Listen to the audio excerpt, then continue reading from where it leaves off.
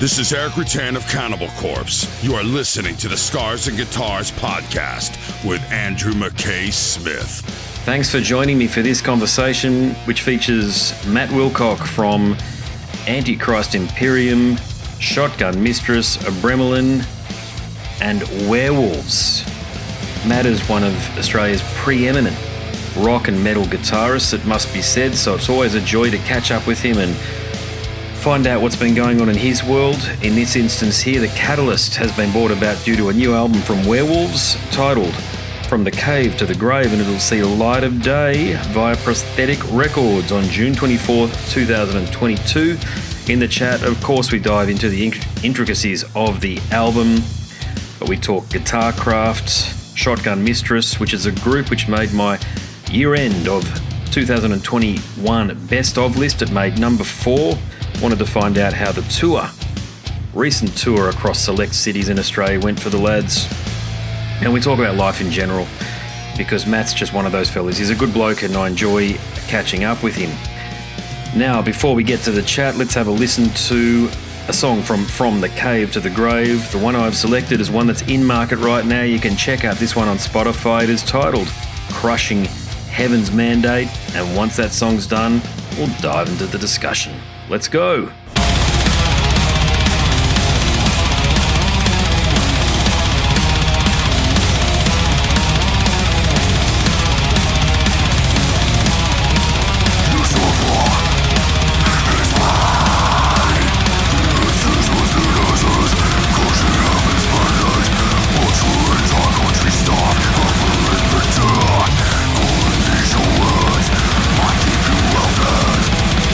Foolish thoughts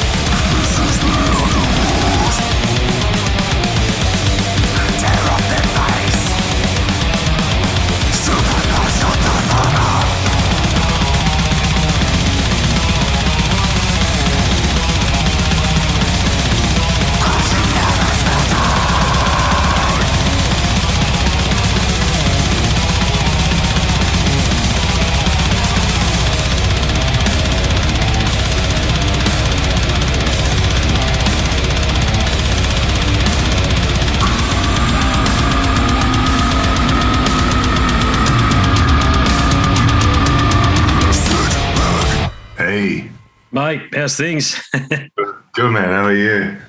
Mate, plugging away. I've just come from a swim, actually, so that's the way I get in exercise these days. So I'm feeling pretty good, to be honest with you, mate, after a bit of a bitch of a day at work. I work from home, but just want to...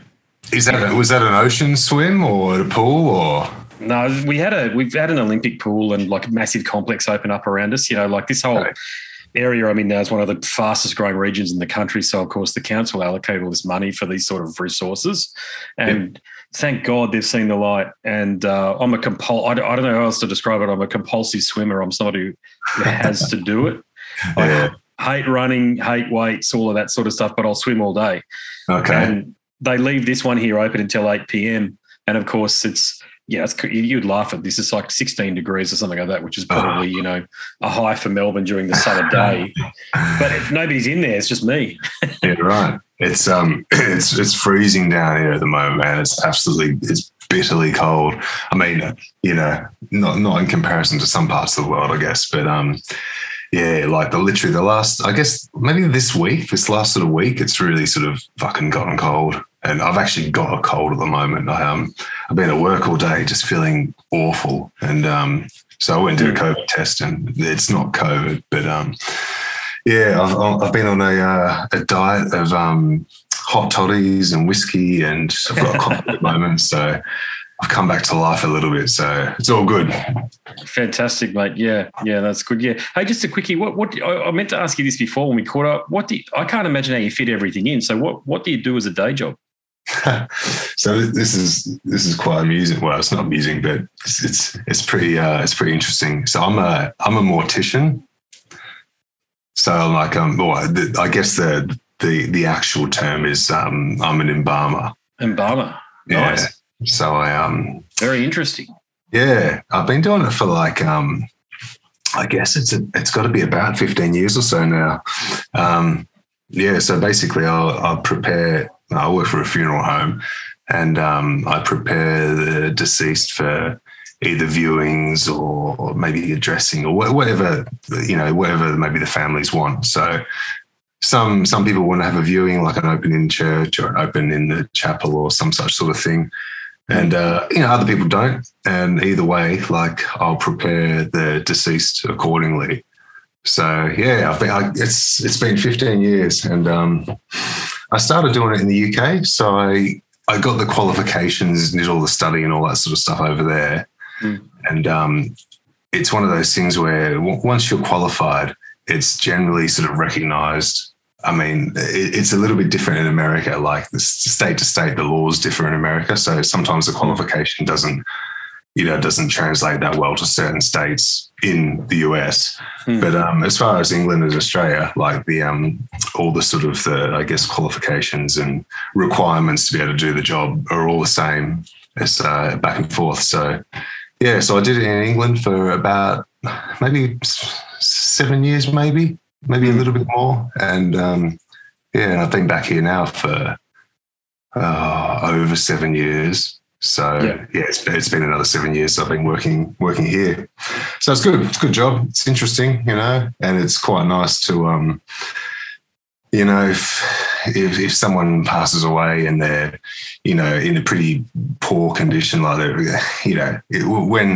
when someone that's 90 years old passes away from something like cancer, they're quite they're quite wasted away. If I can sort of restore a bit of a normal appearance and make them look like they're asleep and peaceful, that can bring a great deal of comfort to people, So it's good. Comfort and closure. I think what you're doing is an extremely important job. Yeah, I mean, I had to see my father like that in that state. It's very confronting. Yeah. He died 11 years ago or so now. And look, I'm not frightened about any of these things. God knows, I'm Catholic, right? So we used to, when a parish priest died, we used to go and have a look at him in the casket, this sort of thing. And but I think what you're doing is an extremely important job, and it's an interesting job that you do from the perspective of, when you meet somebody. And we have met, just for people listening, we have met. I can actually see you doing that job. Because it's interesting, because I work for the Uniting Church. Right. It's very, very different to what people, I used to work for Telstra for years, for about 15 years or so, but I'm a journalist and comms consultant these days. So I do that, and a lot of the time, if you go to the university, to the Uniting Church Queensland Facebook page, I do all of the socials, so you'll see me putting up Bible verses and stuff. And look, I don't look the way that I look at it is it's a job, to be honest, mate. And it's not that I don't enjoy doing it, but it's a job that I know brings a lot of meaning to some people's lives. And you're mature enough to understand that. I rarely share that. I don't think I've ever shared it on the show before. But you should be in the Satan, man. It's like, oh, grow up, for God's sakes. Yeah. So how did the tour end up, mate? The shot. We'll talk about. Is it cool if we talk about Shotgun first, and then we'll jump into Werewolves? Sure. Again, just for the benefit of people listening, and I've mentioned it a couple of times on the show, blown away by what you guys put on, particularly your guitar playing. I didn't hear a note out of place the entire night from you, and you were playing some pretty fast and at times brutal stuff too, even though it is rock and roll. But, man, I know there wasn't that many people there on Brisbane is notorious whenever it rains, people stay away. It has to be sunny and all the rest of it. But how did the tour wash up? Did you feel it was a success? Yeah, I think it was. We, I think like anything, when you go out and do a bunch of shows, you're always going to have, I guess they're going to be a baseline of, generally they're going to be okay. Some are going to be killer and some are going to be, a bit crap. Ironically, the Brisbane one was, the crap one, quote unquote. Really? Yeah, there was. There was a few people there, and we sold a bit of merch, so it was cool. But the Gold Coast was better. Melbourne was killer. That was just this weekend gone. That was a really good show. And most of the others were pretty cool. Some of them were smaller attendances, but it was still good. And it was a good experience to sort of get out on the road with that band, because we haven't toured as such before. And it's a little bit different because it's not touring us out on the road for 3 weeks running, but long weekends each weekend, whatever, and then going home. But it was a positive experience. We ended. The second last show was Melbourne, and that was a killer show. And overall it was great. Electric Mary, like proper good dudes. It's really good to be out with them. The killer band. And it was great. So looking forward to whatever comes next in that world. Yeah, my mate that you met that night, Dale, was raving about you guys too. He went there for Electric Mary, but said how great you guys were afterwards. And believe me, he's not the sort of guy that issues compliments easily, because he's, we're all musos, right? So, it's not impress me bro stuff or anything like that. But it was definitely what I loved about what you guys did was it's rock and roll, but it's got the intensity of heavy metal. And I've been looking for that sound now for a long time, being a dyed-in-the-wool metal fan, but also a rock fan. Yeah. And there's a couple of bands lately. There's Jack Frost and his Brothers in Arms project brings a lot of that intensity as well. Okay. And Voodoo Moonshine from Georgia. I've had a chat to Jeff. Jeff Lasoya from the band there. There's about 3 or 4 of you around at the moment. And whenever I hear anybody say that there are no good bands around these days, no good new bands, I just go, listen. Yeah, there's a lot of good bands. If you just dig a little bit, you'll find, like in any genre, you'll find a lot of really good stuff. So yeah. And you got your first show coming up this weekend with Werewolves, I understand. It's not for a bit. It's sorry, I thought it was this weekend. No. It's a few weeks away. I think it's in Sydney on the 25th of June. I think. So I don't know when this is gonna, it's gonna be on or whatever. But we've got a few in the pipeline now. We've got one in Sydney, which is I think the 25th, and one in Melbourne, which is the early July, and we've got one in early August in Melbourne again, and one later in the year in Adelaide. So we've got a few booked in. I think that's all at the moment. They've all been announced, so it's everything's cool to talk about or whatever.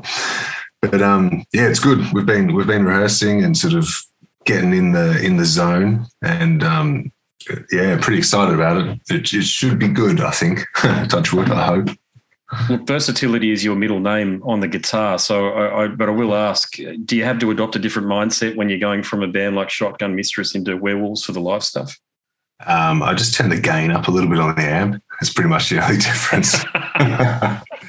Yeah, I'm using the same guitar, which is quite funny. So I'm using the Gibson V for shotgun, and also using that for Werewolves as well, just because it kind of works for some reason. Like there's no solos, there's no lead playing in Werewolves. It's all just straight down the line, and it's like, you know what, I think I'll use this. But yeah, I mean, it's all pretty much the same. There's no real difference. I mean, the Werewolf stuff is Dave's playing drum-wise, he's playing everything to a click track. I think that's more his preference. You know, he's a bit more comfortable playing along to a click and just being, 100% on the money. But as far as me or Sam or just, I guess, the band in general, it feels good, and, touch wood, hopefully it'll come across good. Oh, I'm sure it will. I'm a bit envious of people in Sydney, though, given they get to see you. And is it a Queensland thing? We don't necessarily reward the metal bands as well when you tour. Is that part of the reason why we're not on the initial jaunt? I just don't think nothing's sort of come up yet. Like there's a few opportunities that have sort of arisen. So, but I mean, it's the same with Abramelin. So, me and Dave have got a bunch of shows sort of in various parts of the country with Abramelin as well. But at the moment, nothing in Brisbane. So, I don't know. I don't know what it is. I know from previous sort of experience that, Queensland tends to be, I mean, put it this way, Melbourne is pretty much the highlight, and Sydney's usually cool as well. And funnily enough, the festivals in Adelaide, like, because we were playing one late, we've got one later in the year, and we just played, Abramelin just played New Dead, and that was just incredible. It was really good. Maybe that's just a byproduct of, no one going to see any fucking shows for the last 2 years or whatever. Yeah. But it was killer. A lot of people there, and everyone loved it. Everyone had a great time. So it was really good. Yeah, it wasn't quite Deadelaide, I think is the term, isn't it, for the touring things? It's look, I'd love to see all of the bands that you're in, actually, I'll definitely get to talk about the Werewolves album because I'm especially enjoying that. But I must mention if I can, that Antichrist Imperium album that you sent through, man. Holy shit!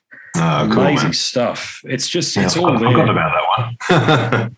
Yeah, I've kept it under wraps. I listened to it in the car, but it's just an amazing album in that it's certainly not a criticism of Werewolves at all, but Werewolves is like a massive punch to the face, whereas you find that with Antichrist Imperium is more like being stabbed slowly.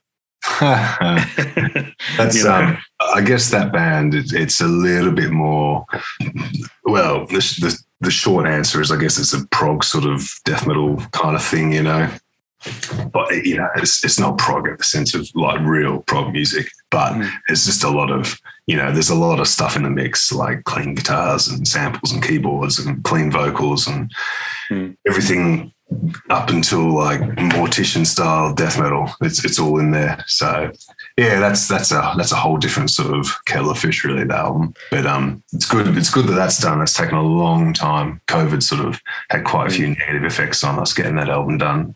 So I think that's penciled in for a September release. But again, it's all a bit sort of, nothing's quite finalised yet. Yeah, I'll get both of the albums on vinyl. I must say, the Werewolves album and also that Antichrist Imperium album, if it's released that way, cool. Because they, I'm sort of in the process. I don't know if you can see, I'm moving things into here from out there. With the kids are getting a bit boisterous these days and knocking things over. So I'm trying to move everything into the man cave and musician shed, as I call it. But look, that does bring me to the spotlight of our conversation, which is From the Cave to the Grave. Okay, so this is the new album from Werewolves. This is one of your bands, one of your mini bands. It is being released via Prosthetic Records on June 24th. I've been very fortunate. Thank you for sending it through in advance, because I've had it now for quite a while, and I've probably been listening to it at least 2 or 3 times a week. Yeah, cool. Okay. Enjoyed it. It's incredible. I'll share this with you. My I do the school drop-offs in the morning, and my nephew, who's 5, loves it, asks for it. It's you're indoctrinating them young, which is a beautiful thing, into the world of killer death metal. But the thing about this album is there's a lot of momentum carried through from the fact that it is the group's 3rd album, but it's your 4th release overall in 3 years. And it's just a killer escapade into hyper speed, death metal. I was trying to find a better descriptor for it, but I just can't. Hyperspeed death metal. And I don't think anybody else except for the great Eric Rutan could match you guys. Eternal. There are other bands out there I know that are doing the really fast thing, but not as intense. That white knuckle intensity. Yourselves and Rutan. I mean, you in particular, I mentioned it to you at the show. I'd love to see you and Rutan do something together because I think you're on par with each other that way. That's a compliment, that is. Well, you deserve it. You deserve it. And look, the thing that I love about your music, listening to it, is it's so tight that I think musicians that are not as capable as the three of you are, it might start to unravel a little bit because God knows I get sent a lot of stuff and you can hear that happening. It's been sort of patched together in Pro Tools or whatever the DAW is. I know that's not like that with you guys. You want to play it live so you actually get it right in the studio or when you're recording it separately or what have you, but you're getting it right on the recording as you would when you're playing it live. So my question for you after that fairly lengthy statement is the strategy to write as brutal music as possible but still keep it musical and intact? I suppose it sort of is. A lot of the I think this band is maybe, even though it's all pretty down the line, just sort of death metal, I think it's a product of 20 odd years or probably longer really of just music. Like, so, I listen to so much different stuff, and while, like me listening to Stevie Nicks has no real bearing on fucking Werewolves, but subconsciously things like arrangement, just structure, dynamics. There's no fucking volume dynamics obviously in Werewolves, but in the sense of like maybe fast to slow to up to down to whatever, things like that are probably maybe just due to, and it's not just me, but the other two guys as well, just all that sort of combined experience in bands and music and recording and all that sort of crap. It might have it probably has an effect on the song sort of being a bit more important than just the savagery. So the violence and the aggression, that's obviously that's there. But at the same time, I guess we're just trying to make sure that the songs are solid as well.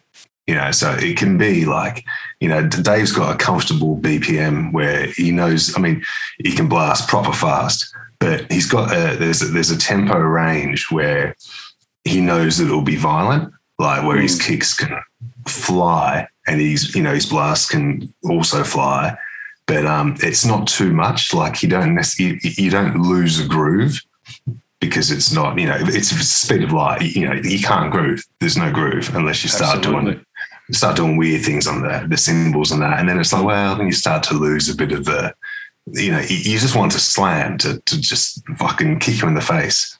But I think we've got the songwriting knack pretty much down with this band, and maybe the tempos as well, So it's fast, but it's not, it's not like Origin or I'm sure there's a bunch of bands.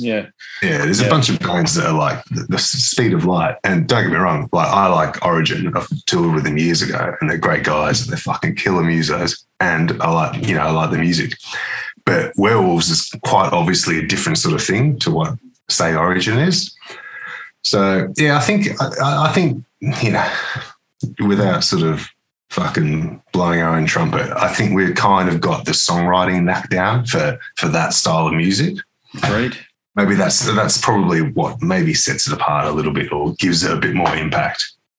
Yeah, I guess that's probably my explanation of it. I totally agree with your summary there, by the way, that you do have the songwriting down pat, because what I love about your guitar playing is that it's brutal but musical. Okay, so there's melody in there, but it's brutal at the same time. And it's Ralph Santola is another fella that was able to do it. He came from more like a glam world and ended up in Deicide against all odds, and more or less revolutionised death metal in that way through his soloing, didn't you? You're doing something similar in that you get sick of hearing these bands that are quantized, and it just sounds like, effectively, it sounds like white noise. And I listen to a lot of cassettes, so. Yep. they Nice. separate the wheat from the chaff, because the bloody players are garbage. I've never heard a good cassette, to be honest with you. Listen to it for aesthetics. And you know, if you're feeling a bit drunk or whatever, it just sort of hits you in a different way. Yeah. You know, different type of alcohol, as I call it, you know. But I love the fact that you keep it brutal yet musical. So my question after that would be, I think you know that you do that. So just after what you mentioned earlier there, how hard do you have to work at that? Is it something where you really have to sit down with a riff and sort it out before you start speeding it up, or does it come together differently? It's probably a bit. I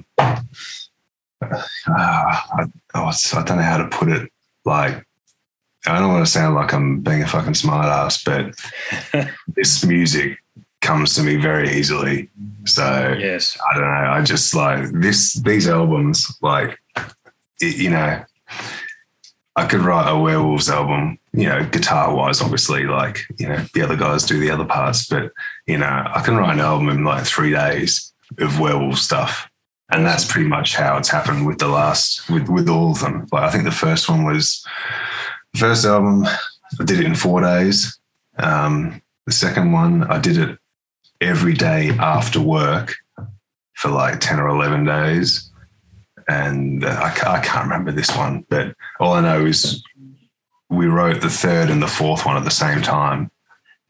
So we recorded, me and Dave. Well, yeah. So Dave did drums for 18 songs, not all at the same time. He might have like done he might do 5 songs and then do another 5 later and another 5 or whatever.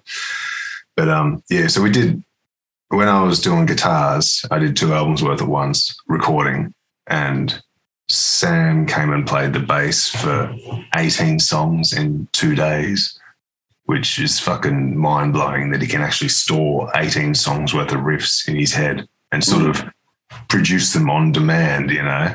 It's like fucking, I don't know how you do it, man, but I guess it's easy for me because I wrote them and you sort of record as I go, or, you know, whatever it was that I do. But so I don't know, like writing the songs, it's, you know, if I pick up a guitar, like I might take me a bit to come up with a riff, but once I've got something, that's it. Then I can just do a song.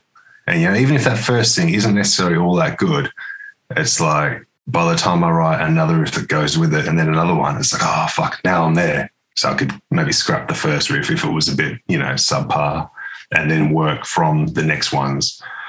So it's not hard, but that's, again, it's not just me being fucking a smart ass about it. It's a product of, you know, 20, 30 years of heavy metal, you know, and playing guitar every day. And so, that's probably the vibe with writing and coming up with riffs and songs and shit. Yeah. Well, you've obviously got the talent, but you've also put the work in. I mean, that's what they talk about with great sports people, as it is with great musicians. That's the meeting point. When you get to that point where it comes to you, where it just flows. It's, you know, I can't remember which rugby league player I was listening to talk about that, but the amount of training that they did, they said that going onto the football pitch after all the training we've done, that's the easy bit. Okay, it can be intense at times, but it's probably the same in AFL if you follow AFL. And, you know, I'm not sure, but it'd be the same if your training is really intense by the time you get out there on the pitch, or in your case in the studio or on stage. And that's the one thing that I noticed about watching you play live was it looks effortless. Even though it's intense, it doesn't look like as though you're outside of your comfort zone.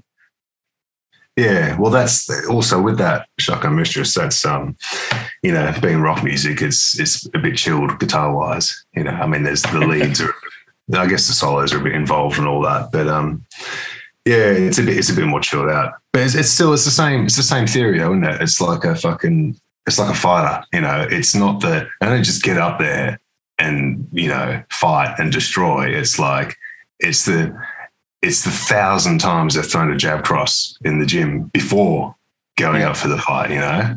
So it's just practice and experience, I guess, you know? Well, practice and experience when it comes to contrasting the absolutely brutal with the slow burn, and you've done that really well on this album. Crushing Heaven's Mandate is just, mate, that's the punch to the face right there. That's the knockout blow. But then you follow it up with Harvester of the Skulls, which is just a slow burn in the way Cannibal Corpse did when skin becomes liquid, if you've heard that track before. You know the one? And I love that. I love that, it's just boom, boom, boom. I actually look forward to that when I'm driving in the car. Yeah, cool. I'm not going to call it a reprieve, but it's like a moment in time where it's like take a bit of a breath before the second half of the album kicks in, and I love the way you've introduced that dynamic to the album. Yeah, well, that thing was because there was a slower song on the previous one as well, which we finished with. But I quite like it's like Slayer's Seasons of the Abyss, where you've got Dead Skin Mask like in the middle of the album, and it's like the whole thing's pretty just brutal all the time. So let's try putting something a bit slower and a little bit different in the middle, just to sort of split it up a little bit. I like it a lot. Yeah, I to be honest, I'd like to hear more songs like that one there. I think you kind of done it with Antichrist, but just within the Werewolves thing, just to plant the seed maybe for the next album. Yeah, cool. Well, there's another one like it's just not dissimilar to that because obviously we've already recorded it, but there is another one that's like so. The next album will have a I don't know if it'll be in the middle or at the end, or we won't open with it, but there is another sort of a bit of I'm not going to call it experimental, but let's just say a slower song. I've spoken to you about this before, but the guitar instructional videos, I really implore you to do them, and just so as though people have some awareness of your incredible technique. But look, something else I want you to think about too is there's a lot of these, Instagram reels where they've got like a very, usually they're girls or kids or what have you, but guitarists and drummers playing like a classic song like Panama or whatever it might be. Yeah. I'd love to see yourself and Dave. I really do feel like you're both the preeminent musicians in your field in Australia within extreme metal. Definitely world class. I'd love to see you guys do something like a live stream event where you talk through some of the techniques you got, but together. Is that something that you've even contemplated after your seventh beer? No, I don't think so. No, I don't think we do that. I mean,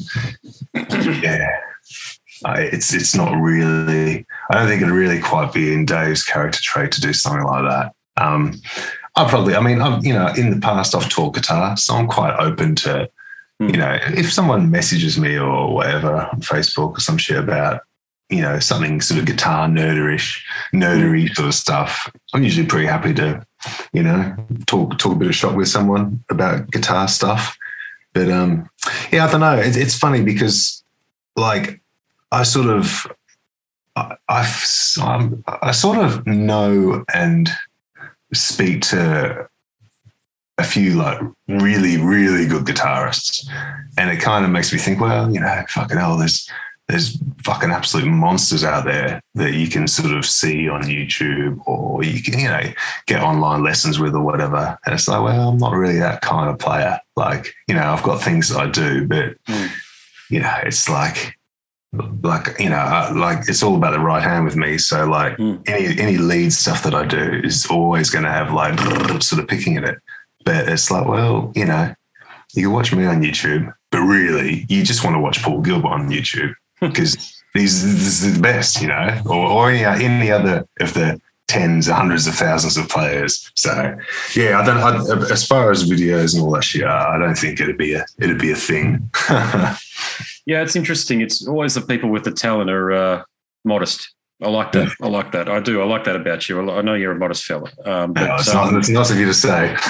Yeah, I think it's your technique stands out from the perspective that, look, I do play guitar too, and I'm not a metal. I think, we had this conversation. I play funk and pop music and rock, basic rock, like Oz rock and stuff, because that's the lane that I've sort of fallen into. But your lane is extreme metal. And there are a few people out there doing it, but they don't have your the prestige that you've got, given all of the bands that you've been in, and aren't as necessarily relatable, because people can pick up any album or download any album, or stream, I should say, any album, and hear you across, how many releases you're on, 30 or something like that, more potentially at this point.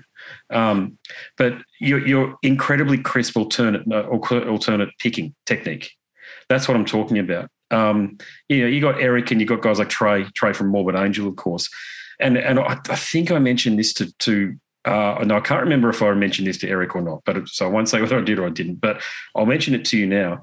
I think that's a skill, that's an art. So even those great guitarists that you're talking about, the Tommy Emmanuels or whoever it might be, that's not necessarily something that's in their kit bag. But there are a lot of youth that listen to, they start with metalcore or Korn or whatever, but they quickly progress. They might hear a Deicide album or a Werewolves album and they go, wow, that's a different style of playing. And if you give them just a bit of a nugget, whether it be via an Instagram reel or what have you, you're giving them the inspiration, I think, to move on just a little bit further. As I say, I'll just plant the seed. But, Matt Heafy from Trivium's doing something similar on whatever the other social media platforms are out there. I don't think it's one of the big ones. But and he earns a shitload of money apparently from doing it, just picking up the guitar and riffing and just showing off his technique. Yeah. Yeah, I mean, yeah, I know it's a thing for sure. But I don't know, I just look at, I know that Herman Lee from Dragon Force, he's got a thing that he does, and he's a great player. So yeah, I don't know. I know what you're saying, and it's cool, and I get it, but I don't know if it's entirely my sort of scene, if you know what I mean.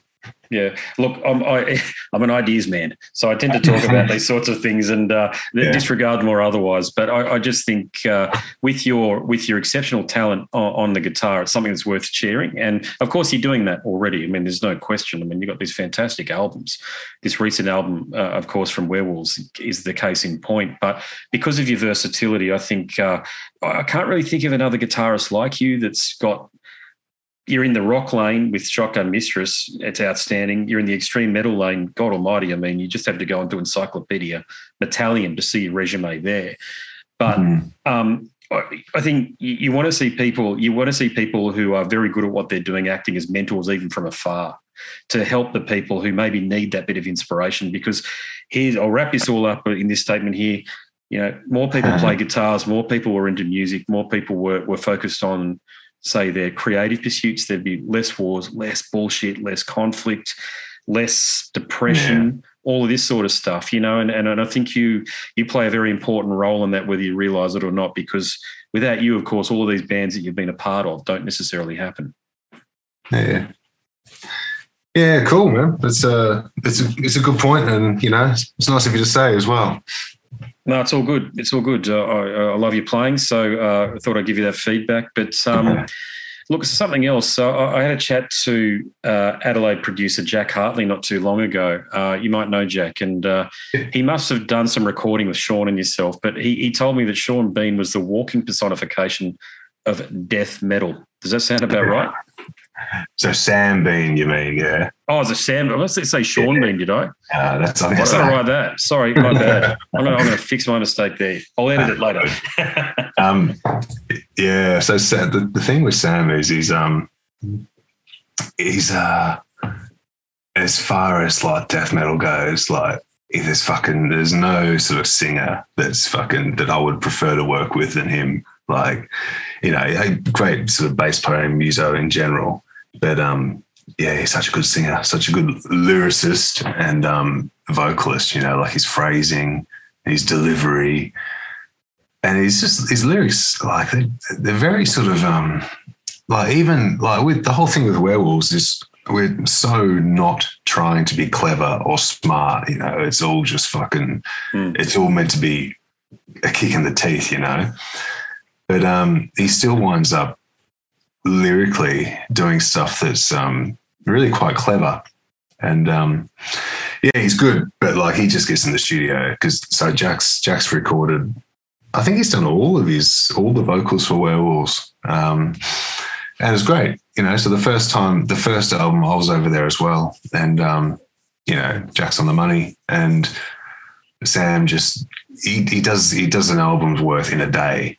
When he's on point, like if he's a bit sick or if he's got a sore throat or if there's any sort of external factors, then maybe he has to split it over 2 sessions.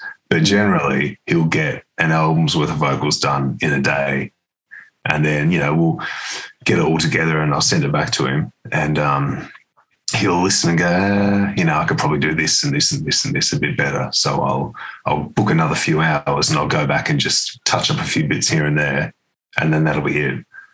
So he just gets in there and just growls or screams or whatever and nails it like most of the time. So yeah, he's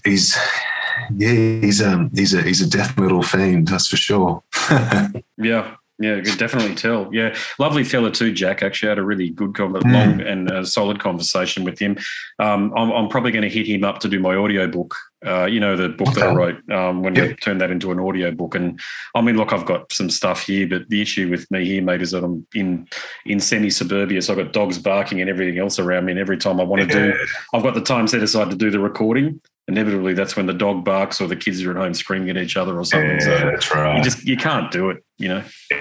No, you've got to I learned a long time ago that if you want to get something serious done properly, you just don't fuck around. Just go to a pro, get it done. Like there's things you can do on your own and things you can do at home, but it's like recording, for example. I can record my guitar at home and I can do this and I can do that, but I always take it somewhere like slick to get reamped and done properly. And then I would never, I'm quite good with Pro Tools, but I'll never dream of mixing anything because there's people that mix stuff that is just incredible, So yeah, that's the thing, man. Go and see him. He'll do a good job. It will turn out great. Yeah, I know he will. I trust him. Yeah, he's a good bloke. He said a few things to me that really resonated when I had a chat to him, and I thought, no, you're the guy. And I haven't even looked at anybody else, but I just know that if I do it, it's going to be with him. So, but we've talked about Rutan a bit, but you mentioned that you want to, obviously you want to find the best in the biz to bring out all of the full colours, the musical colours that you bring. Have you thought about working with Rutan? We've got a bit of an idea for so as well as just doing albums with Werewolves, we did that EP just recently, and we've got another idea for a recording.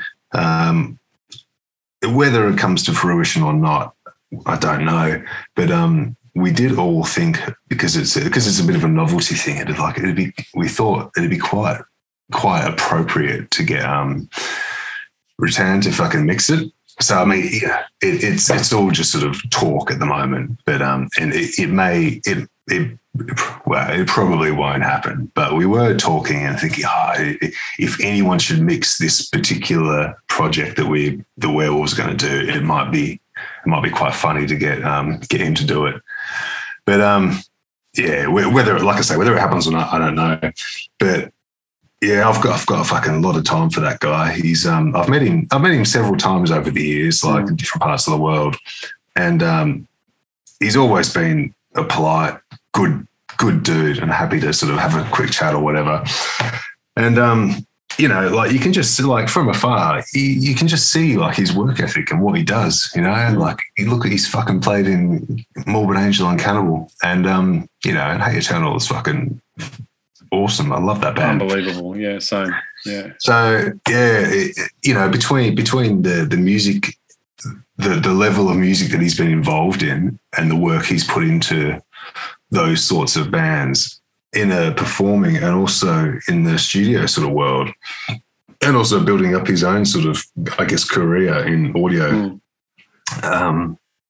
It's very much an inspiration to me, like both playing and just work ethic. That's probably the biggest one. He's someone that really fucking pushes, which being in the heavy metal world, there's a lot of people that don't necessarily fucking work that hard or don't push, Mm-hmm. Yep.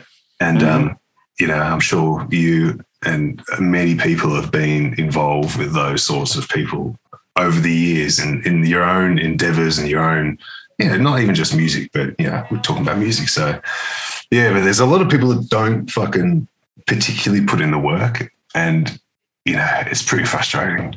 So when you see someone that really does put in the fucking hard graft, it's I don't know, it's always an inspiration to me, man. I can confirm everything. Certainly in my experience, I don't know Eric, but I've had a number of interactions with him, over email and two lengthy conversations with him over Skype or Zoom, and he's just an awesome fella, very genuine, he's a pleasure to deal with. That's the easiest way to describe it. But something else you mentioned there too, I think I've mentioned this a few times on the show, but I've never actually played in a metal band before, even though I'm a muso. And I had experiences early on when I walked into rehearsal studios and found exactly what you're talking about. I'm pretty driven and motivated, want to get things done. If we turn up to rehearse, I don't really want to see some dickhead sitting in the corner with a billy, with a bowl.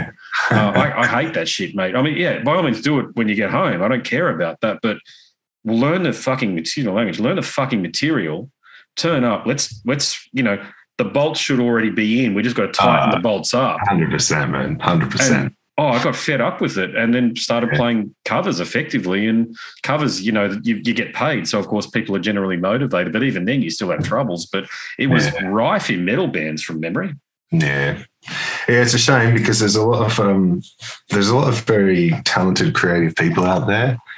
And, they don't necessarily all get to actually vent that creativity because they're too, I don't know, it's just because, they've got their, whatever it is in their lives that's preventing them from, pushing and working, So I don't know, it's just a shame. So that's why when from afar you see productive and proactive people, it's quite inspirational. It's like, fucking hell, look at this dude. They're fucking, look how hard they work. Look how much they get done. Look how many albums they've appeared on or what the work that they do, So I think that's something like that is, that's a bit of an inspiration to that's something that sort of drives Werewolves a little bit. It's like fucking how much work can we get done, So the whole process has been that sort of mindset. It's like something starts, it's just like a ridiculous idea. Then it's like, well, hang on a second, we can fucking do it.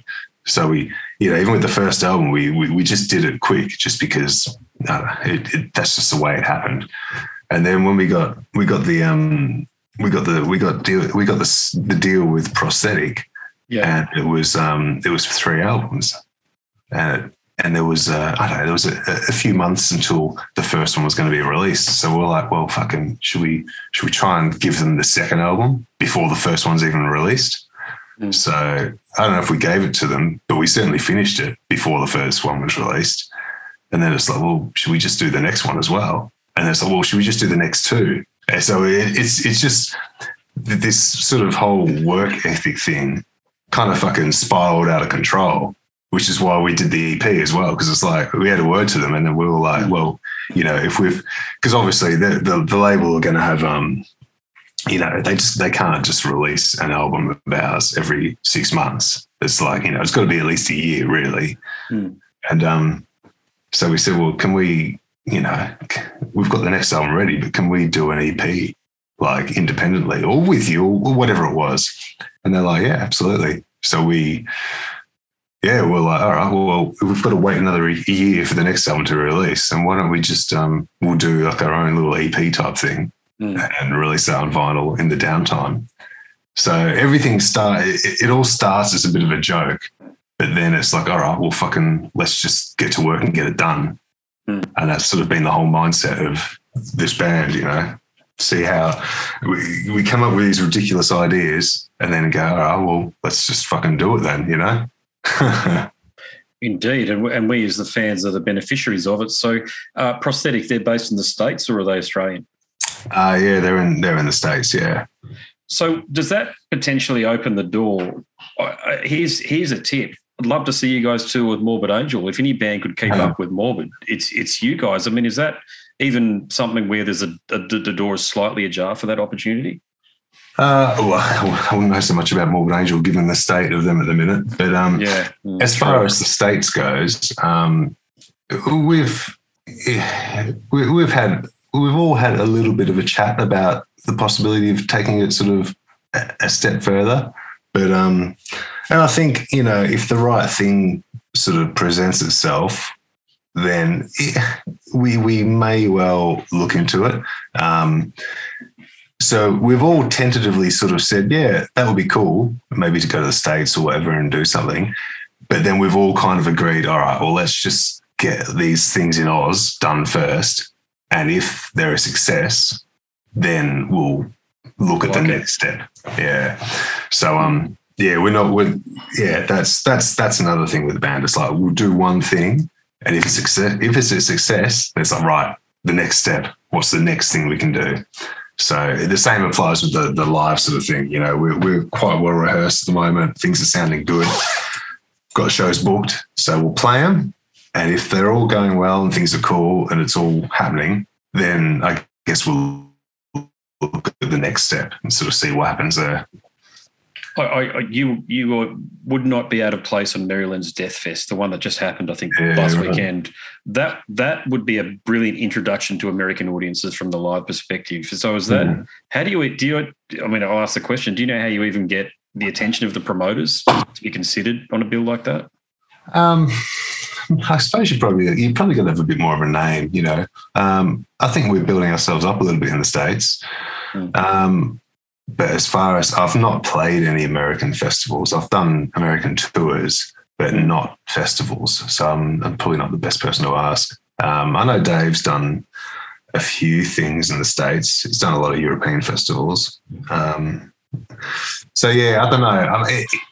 I think sometimes like these promoters, they might look at a band and go, all right, well, you know, what else are you doing? So, for example, if you've been doing like a run or two of the States and you've built yourself up in a bit of a live setting, then it's like, all right, well, you know, yeah, we'll get you on.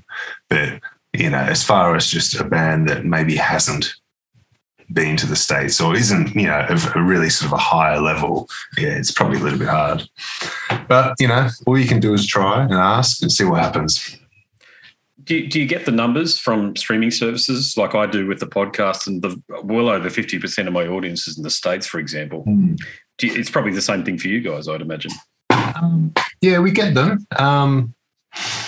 There's, I guess, the States and Australia, and then probably the UK and various parts of Europe. So, yeah, the States is a big one. Sweden. Yeah. I don't know. I mean, it's obviously it's all broken down, but yeah, I know that the States and Australia are the big ones. So, yeah, we'll see. You know, they put your songs on. If you're lucky, you get put onto a good playlist and blah, blah, blah. Oh, yeah. It gets heard however many tens of thousands of times. But, you know, what does it necessarily really translate to, you know? But we do all right with, I think we do all right with sort of physical sales, which is cool, you know? So, I mean, streaming's cool, I guess. You know, it's good to know that, all right, your song's been heard by however many times or by however many people or whatever. And it's great, but it's a little bit more satisfying to sort of look at the numbers of, you know, physical product that's being sold. Yeah, that was interesting with my book, actually. I printed up about 30 books, and I think I sold initially, certainly sold far more books than I did ebooks, like physical copy. As soon as I put up and advertised that I had physical books available, just did a short run, whatever I would have. It cost me far more to produce them than it did to sell them. But I just did it just for the experience. Yeah, they went bang straight away. I was lucky to keep my own. Yeah, that's really interesting, I think.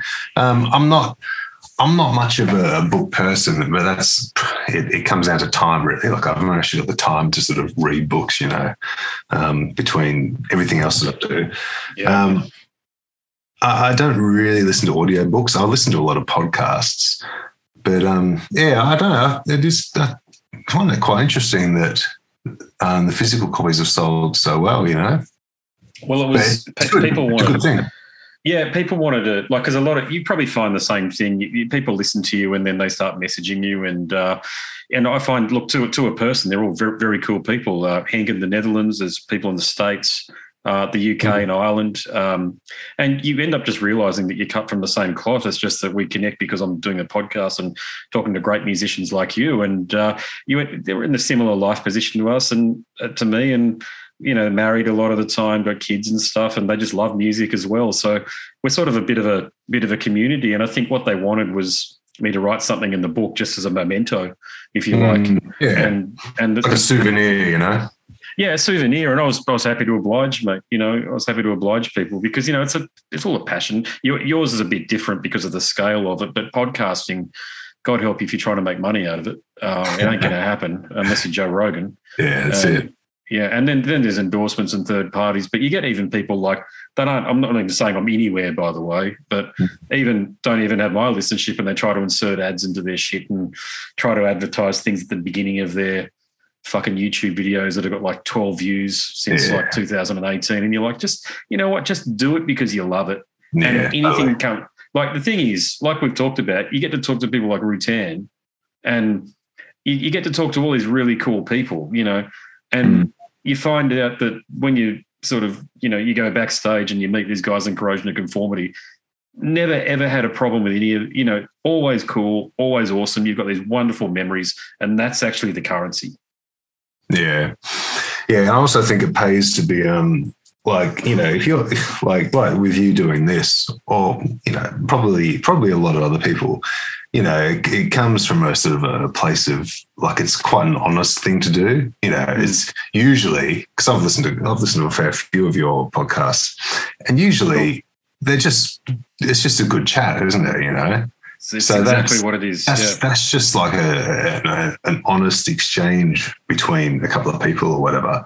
And I think, you know, anyone that listens to these things, or, I mean, it's the same with music as well. Like if you're doing something honest, you know, you're going to get a selection of people that pick up on that and appreciate it because of that. I think, you know, honesty is like, you know, it's like you can't fake, you know, it's even with like Shotgun Mistress, it's like I started off with that, trying to do maybe more commercially sort of slightly tamer music. And I was like, well, fucking what am I doing? It's not me. It's not what I really want to do. So then it turned into a bit more of the heavier sort of thing.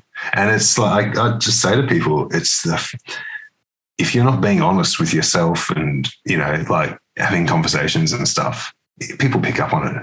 I'm sure of it, you know, and it just won't succeed. It won't win because it's not real, you know. It isn't real. I think you've got to, in your heart, you've got to be a fan who truly enjoys it. And because there's no money in it, you're doing it because you do it anyway. And the benefit, as I say, is that you're talking to all of these wonderful musicians. And in my case, like, first time I heard Eric was back in 1994 or 95, sorry, with Morbid Angel and Domination. And, you know, there are some crucial memories, like before sport game, you know, before rugby or soccer or something like that, like listening to this shit. And, you know, you sort of get, and you're talking to the guy who wrote Hate Work or what have you. You know, you're talking to the guy. There he is. And it's such an interesting experience. Like when I talked to Trey's mum, and I can't talk to Trey, so I asked his mother if she wanted to come on. Lovely, lovely lady. And yeah, she told me all of the things that I think were important to understand about Trey and his development. And when I shared that with, there's a pretty cool little Facebook group of Morbid Angel fans. You know, they're not like some of the other dickhead fans that are out there, but, you know, real fans, like, as I say, regular people, but they appreciated it. You know, it's just, you're curious, you're trying to get to the bottom of things, and you're just trying to explore things, and you're doing it in a way that's respectful because you're a fan, and to your point, because it's coming from an honest place. And I just want to keep on doing it like this because, you know, I've got a job, you know, I'm not even attempting to try to earn money from this. It's not even in my vocabulary. It's just, I don't even think you can, to be honest, mate. Like, I wouldn't know how. I mean, if anybody out there is listening knows how to make money out of a podcast without doing any of that bullshit, Patreon, and I don't ever want to ask people for money. You know what I mean? I hate that stuff because it's like, dude, really? You know, you want $2.50 from if you want $2.50 from somebody for a month for shit that you'd put out there anyway, that's just sad. Sorry, but that's my opinion. Well. You know, mate, I'll make this my last question for you.